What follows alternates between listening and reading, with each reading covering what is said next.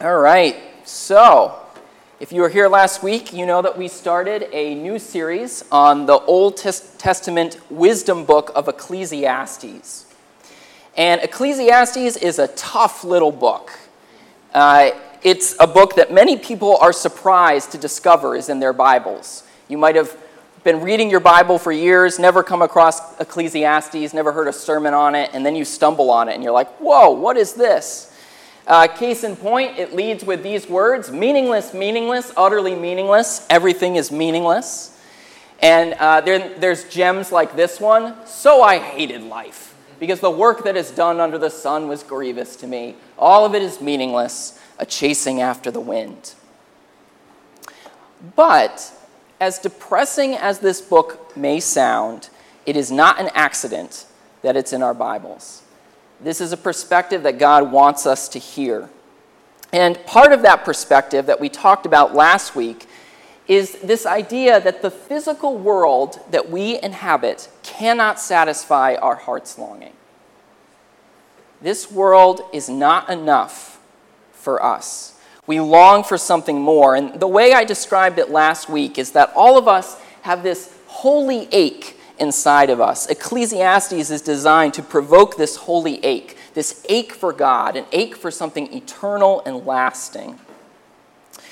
The teacher of Ecclesiastes describes himself as looking for satisfaction and meaning in so many of the same places that we do, in trying to gain wisdom and knowledge, in having fun, in pursuing goals, in acquiring wealth.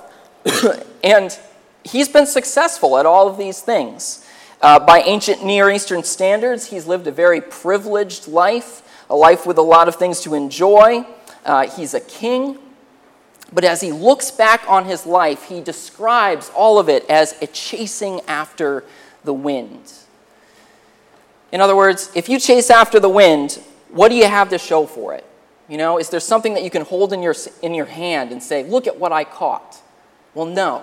Right? And as the teacher looks back on his whole life, this is what he feels about all of his attempts, all of his activities, all of his work to gain meaning and satisfaction and significance. All of it is this chasing after the wind. It's fruitless. Now, this week we're going to look at some more of the teacher's observations, and I have to warn you, his tone is going to remain consistent. So ready yourself for that. These are harsh observations. But there's wisdom here that we need to wrestle with. So if you have a Bible, open up to chapter 3, verse 1. And as you find your way there, I will say a quick prayer for us.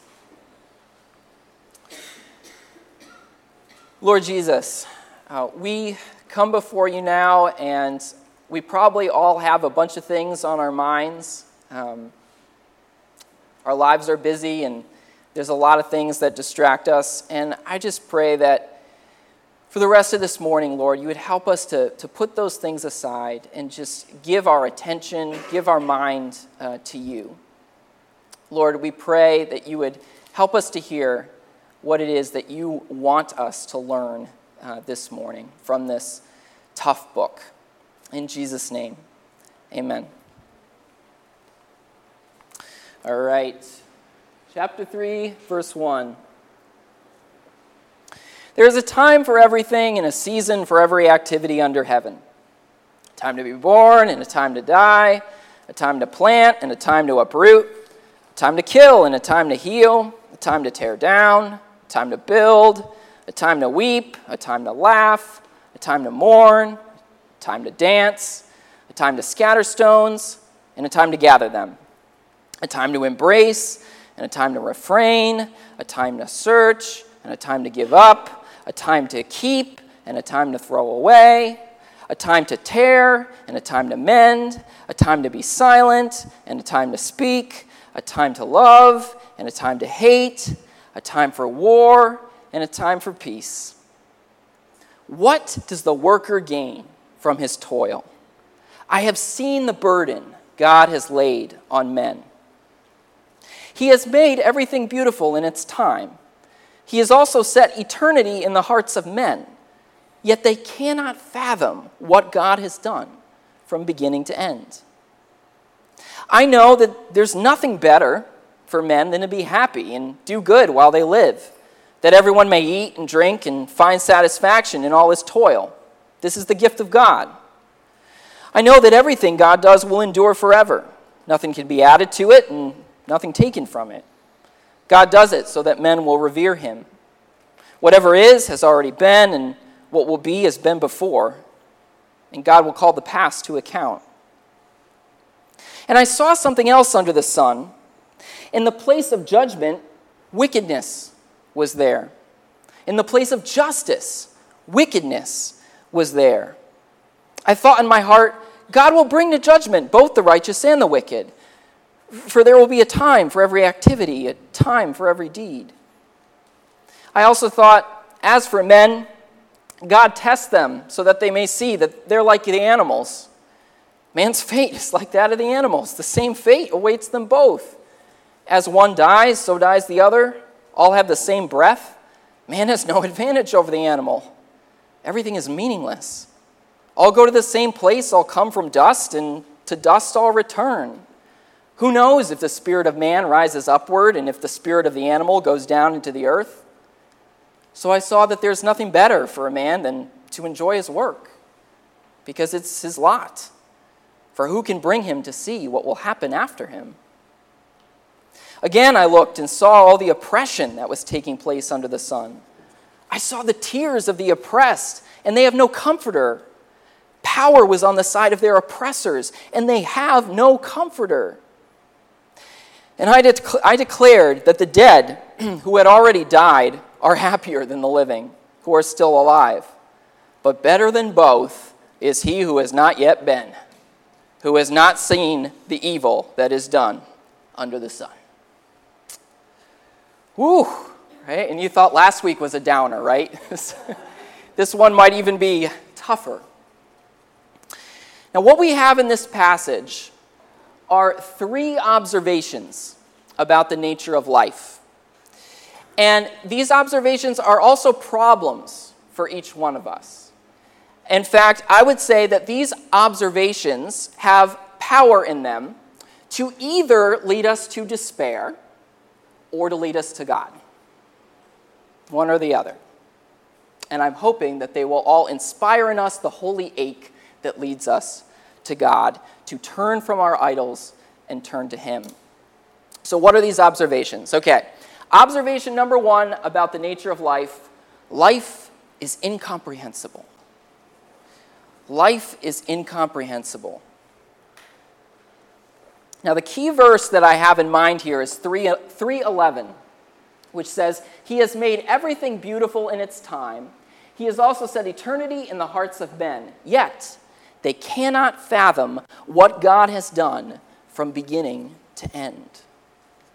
We cannot fathom, in other words, we cannot comprehend the big picture of what God is doing. Here's a metaphor that might help to illustrate this verse. If you think of all of history like a tapestry that God is weaving, then every life and the events of every life are like threads in that tapestry. And what this verse tells us is that God is weaving all the threads together into a beautiful tapestry, right? He has made everything beautiful in its time. And because we have eternity in our hearts, we're not content to just know about our little thread in the tapestry in any given moment. We want to see the whole tapestry, right? And we want to know how our thread in the tapestry is woven throughout the whole thing and the place that it plays in the whole thing. But we can't see the whole thing. We can't see the whole tapestry. Our perspective is limited. We cannot fathom, we cannot comprehend what God is doing from beginning to end. I remember when I was in seminary and I took the preaching classes, one of the things that they would say over and over again is that if you are going to have a good sermon, you have to have unity, order, and progress. Unity, order, and progress. Those are key ingredients not only in every good sermon, but in every good speech. If you come to hear a talk and it's just this disjointed series of ideas that have no clear theme or point, you're not going to come away from it thinking, oh, that was great.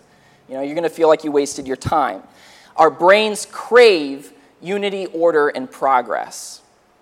And just as our brains crave those things when we're listening to a speech, we also crave those things when we are reflecting on our life and on history. Okay, we want to look at our lives and feel like we see a story that has unity, order, and progress.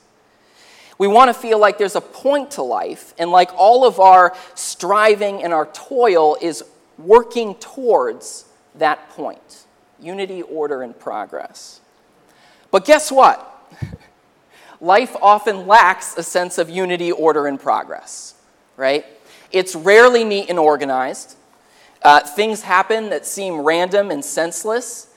If you take a screenplay writing class, they say everything that you put, every line of dialogue in that screenplay has to mean something. It has to contribute to the whole. But life has all these subplots that never go anywhere, right?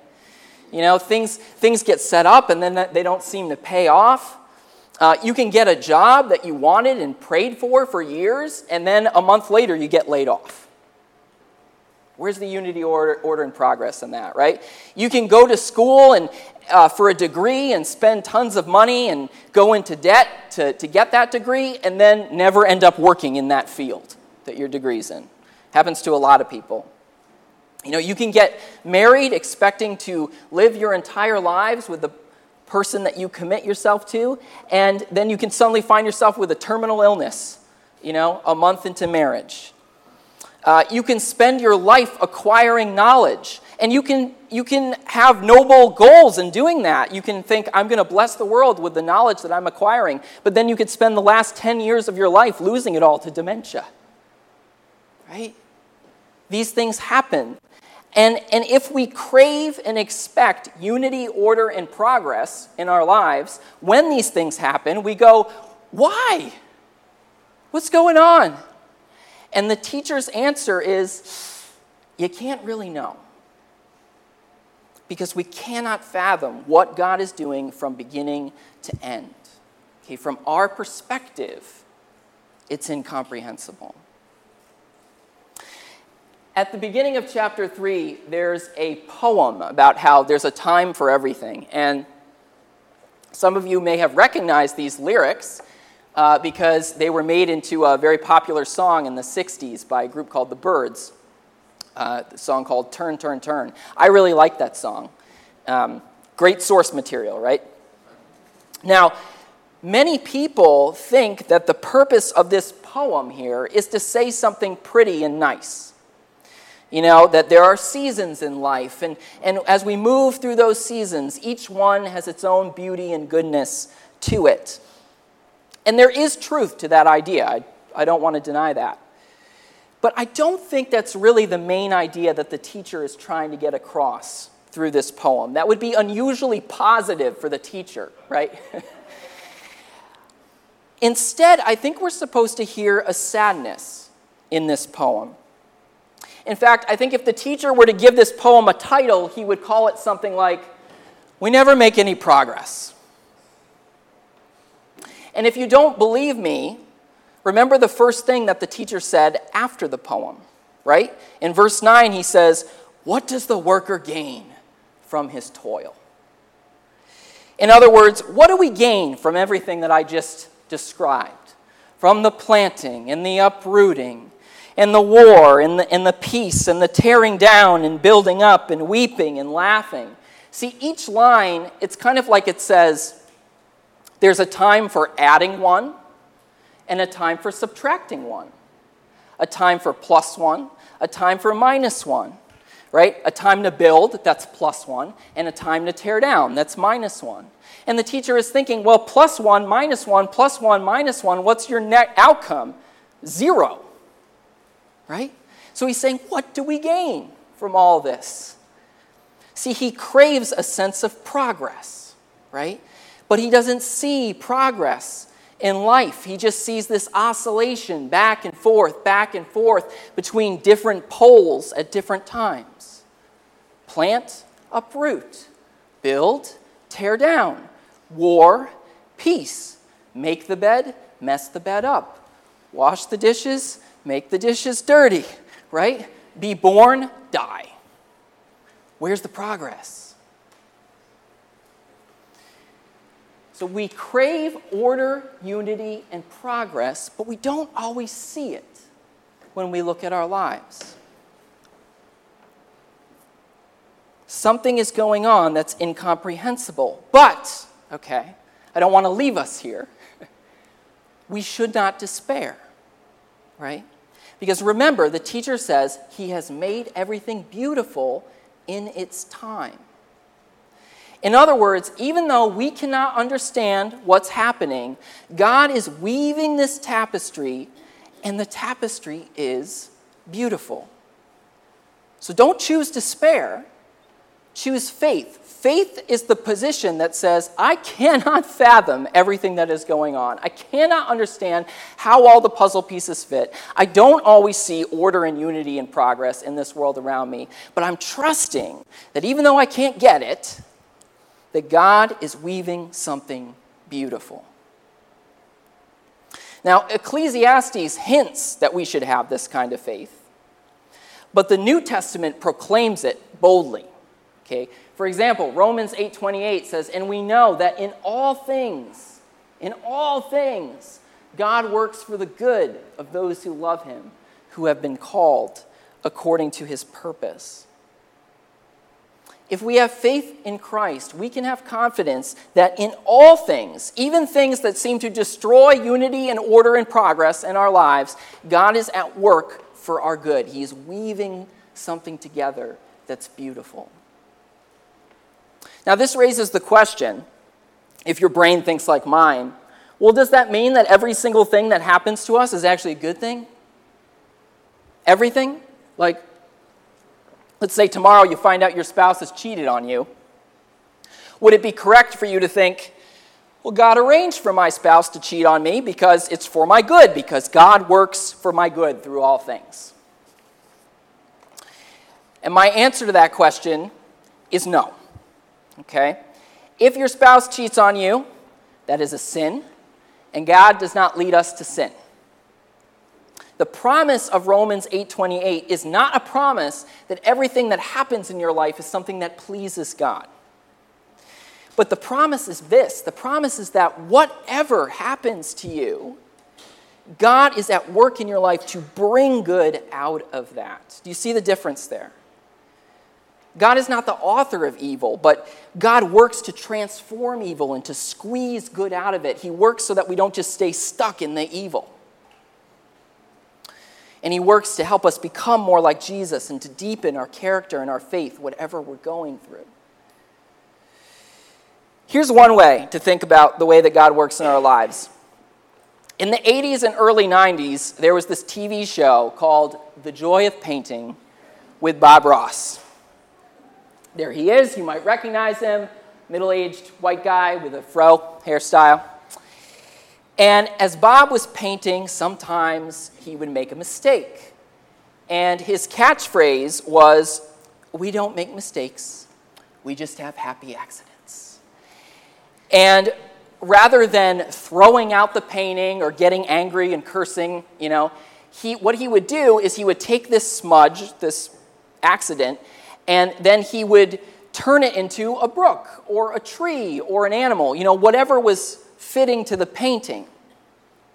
And what was neat was sometimes those smudges would end up becoming the best parts of the painting. That's why he would say we have happy accidents.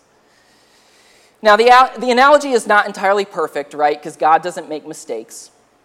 But we do. And this world often smudges the painting of our life, right? We think we have a painting that has order and unity and progress, and then something comes along and messes it up. And what Romans 8:28 tells us is that God, like Bob Ross, is at work to bring something good out of that smudge, out of that mistake. And faith is the attitude that says, I'm going to trust that when all is said and done, God will have made the painting of my life and the painting of all of history into something beautiful. In fact, into something so beautiful that I will say, you know what? I guess the smudges were actually worth it. Okay, that's observation number 1. Observation number 2, life is unjust.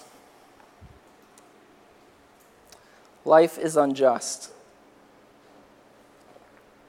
Chapter 3, verse 16, and I saw something else under the sun. In the place of judgment, wickedness was there. In the place of justice, wickedness was there. In chapter 4, verse 1, again I looked, and I saw all the oppression that was taking place under the sun. I saw the tears of the oppressed, and they have no comforter. Power was on the side of the oppressors, and they have no comforter. Here's an observation that we all need to hear. The world is not fair. Sometimes people do terrible things and they get away with it. And sometimes people are innocent and they get sent to jail. You know that saying, cheaters never prosper? Not entirely true, right? Sometimes they do. And it's so important for us to realize this, that the world is unfair, because if we don't, we actually make the world an even harder place to be in. For example, if we have this underlying assumption that the world is fundamentally just, then if something bad happens to us, what do? Well, we automatically assume, I must have done something wrong, right? God must be punishing me. And yeah, sometimes bad things happen to us because we make bad choices. But sometimes the world is just unfair. Sometimes we are just victims of injustice, and it's not our fault. It's just life under the sun, right? So we have to be careful, because if we assume that the world is this just place, then whenever something bad happens to us, we're going to carry this unnecessary burden of shame and responsibility that just makes it even harder, and that's the last thing that we need. Another problem with assuming that the world is just is that when we see other people suffering, we assume they must have done something wrong. You know, if a tornado comes and tears apart a town, we start coming up with justifications. God must be upset with them. They must have all voted for the wrong guy, you know, something like that. But what the teacher is reminding us is this is just not the way the world works. The assumption that the world is fundamentally a just place is another reason why racism gets perpetuated. Because when we believe that the world is just, we assume, well, if a people group is disadvantaged, it must be because something's wrong with them, right? They must have done something to deserve it. They must be lazy, or they must be especially sinful. But the teacher says no. The teacher says that some people are oppressed. Why? Because power was on the side of the oppressors. Because the world isn't always just. And then another danger in assuming that the world is fundamentally just is that when good things happen to us, we automatically assume that we deserve them, right? And if we're successful and privileged, then that can make us very arrogant. And rather than feeling gratitude, we can start to feel entitled. You know, I deserve all this because I'm better than everybody else. God blesses me with riches because I'm a good person. But the teacher says, you can't think that way. The world isn't fair. I want us to notice how seriously the teacher takes the problem of injustice. He doesn't minimize the suffering of the world at all. I mean, some of you might have been shocked by verses 2 and 3. I know the first time I read them, I was shocked by them. The teacher considers the plight of the oppressed, and then he thinks, you know, their lives are so characterized by suffering that it seems like it would be a mercy for them to be dead. It would be better for them to be dead. And then he takes it even a step further and he says, actually, it would have been better if they never had been born, because then they wouldn't have to experience all this oppression and suffering. Now, that sounds extraordinarily negative, right? But there's a wisdom here that I want us to recognize, that I want us to hear. So bear with me, okay? Remember, the teacher is talking about life under the sun. We talked last week about how that phrase comes up over and over again, life under the sun. And he uses that phrase again at the start of this passage in verse 4. I looked and saw all the oppression that was taking place under the sun. And what is the significance of that phrase? The significance is that the teacher is saying, I'm looking at the physical world. Okay, not the heavenly world, the world under heaven, the under the sun world. Now, I'm not looking at the spiritual world. I'm looking at the world that I can just see with my eyes. And when he looks at the physical world and he observes it honestly, he recognizes that if there is nothing more than what is under the sun, then many lives don't seem worth living, right? Because some lives are just so full of pain and grief and abuse without any justice that it does seem like it would be better, a mercy for those people if they never had to go through that. And so here's the wisdom here, okay? If all that exists is what is under the sun, then what is life? It is a journey from non-existence to non-existence. And if that journey is primarily nothing but pain, suffering, and injustice, this is the wisdom. He's saying, wouldn't it be better just not to exist? Now, I want to be very clear. Every life that has ever been lived is worth living. But that's because there's more that exists than just what is under the sun. Because there's more than just the physical world. But if all that existed is what's under the sun, what we can see, well, then I'm not so sure about that, right? So once again, Ecclesiastes, it prods us to either despair or to God. Because we can despair and we can say, oh, life under the sun is not worth living. Or we can say this, we can say, I believe that there's more to reality than what I can see. And I believe that part of what I cannot see is that there is a good God who one day will judge the world. And he will execute that justice perfectly. Right? That is a theme that comes up over and over again throughout the scriptures, that a judgment day is coming. God is very slow in bringing it, and he tells us why. It's because he is not willing that anyone should perish. He wants everyone to turn to him and repent. But a judgment day will come. The world is not just right now. The under the sun world is not okay. It's not fair. But one day, God will make it right. I think a lot of us in our culture today are uncomfortable with the idea of a judgment day and a God who judges, but Ecclesiastes should remind us we need a judgment day. We need the hope of judgment. Because without judgment day, the world is unjust, and that's just always the way that it's going to be, right? Cheaters prosper, innocents suffer, power is on the side of the oppressors, and that's just that. We need a hope that a day is coming when God will set things right. And the Bible calls us to trust that that day will come. And then, finally, one more observation about the nature of life. Life is impermanent. Life is impermanent. Now, another surprising passage that we looked at is this part where the teacher says, if you look at human beings, we don't seem to have any advantage over animals, right? They die, we die too. Their bodies decompose into dust. Same thing happens with us. And the teacher asks this question. He says, well, who knows if the spirit of man rises upward and if the spirit of the animal goes down into the earth? Now, you might ask, is the Bible teaching here that we can't be sure if there's an afterlife? That can't be right, right? Well, this is why it's very important for us to read every book in the Bible in context of the whole, okay? It's dangerous to just take one little piece of the Bible from one part, not think about what part it is in the story, and then derive too much from it, okay? If we take the Bible as a whole, there's no question. It absolutely teaches that there is an afterlife.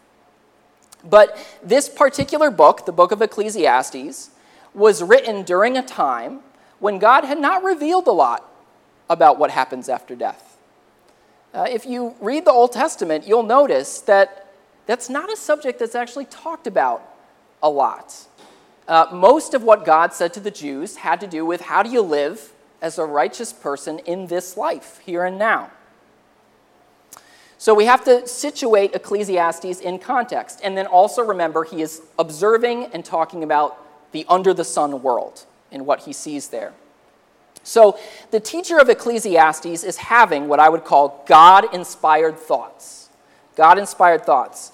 But they are in response to a limited amount of revelation that he has right now.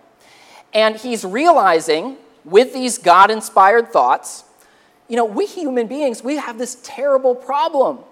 We strain and we toil and strive, and many of us suffer terrible injustice, and we long for eternity and a sense of permanence and lasting significance, but everyone's story ends the same, with death. One way I'd put it is the book of Ecclesiastes is somebody realizing we need the hope of resurrection. We need it, right? Without the hope of resurrection, life is meaningless. Without the hope of resurrection, nothing lasts. Everything is vapor. The fate of all is the same, the just and the wickedness. Everybody gets the same thing, nothingness. Without the hope of resurrection, the longing in our hearts, this holy ache that we all have, it can never be satisfied. But praise God, the New Testament teaches that Jesus came and he conquered death, right? He conquered this vile force that makes life this meaningless chasing after the wind, trying to grab onto something that we can never grab onto. And I like to think that if the teacher of Ecclesiastes had been alive during Jesus' ministry, and if he had seen him after the resurrection, he would have said something like, I can't believe it. Everything under the sun is vapor, but you aren't vapor, right? You must not be from under the sun. You must be from heaven. And then I like to think that Jesus would say, well, and you know what? Because of what I've done, you don't have to be vapor either. And maybe he would tell him what he said to Mary in the Gospel of John. I am the resurrection and the life. He who believes in me will live even though he dies. And whoever lives and believes in me will never die. See, we have to remember, Ecclesiastes is not the whole story. And it's definitely not the end of the story. But it does point us to the end of the story. Because it reminds us of our need for Jesus. And it helps us to realize that Jesus is the answer to the deep existential questions and problems that we face. Ecclesiastes is like, here they are. Let's be totally honest about the problem we're in, right? So that when we see Jesus, we realize, oh, yes, this is what we need. So again, 3 harsh observations about the nature of life. Life is incomprehensible, life is unjust, and life is impermanent. But we don't need to despair, right? Life may be incomprehensible, but we need to have faith that God is weaving together a beautiful tapestry. Life may be unjust right now, but a judgment day is coming when God will set things right.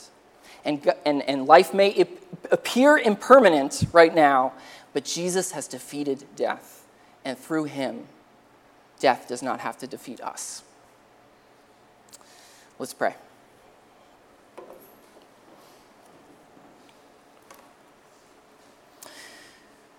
Lord Jesus, at some point all of us feel the weight of living in a world that is harsh. At some point we realize these things about the nature of life. It's not always comprehensible, it's not always just, and it is impermanent. And God, I pray that those realizations would never lead any of us to despair, but that they would lead us to you. God, I pray that we would recognize in your Son, Jesus Christ, the answer to these problems, these harsh problems of existence. And I pray that we would experience the life and the joy that you offer here and now in this under-the-sun world. In Jesus' name, amen.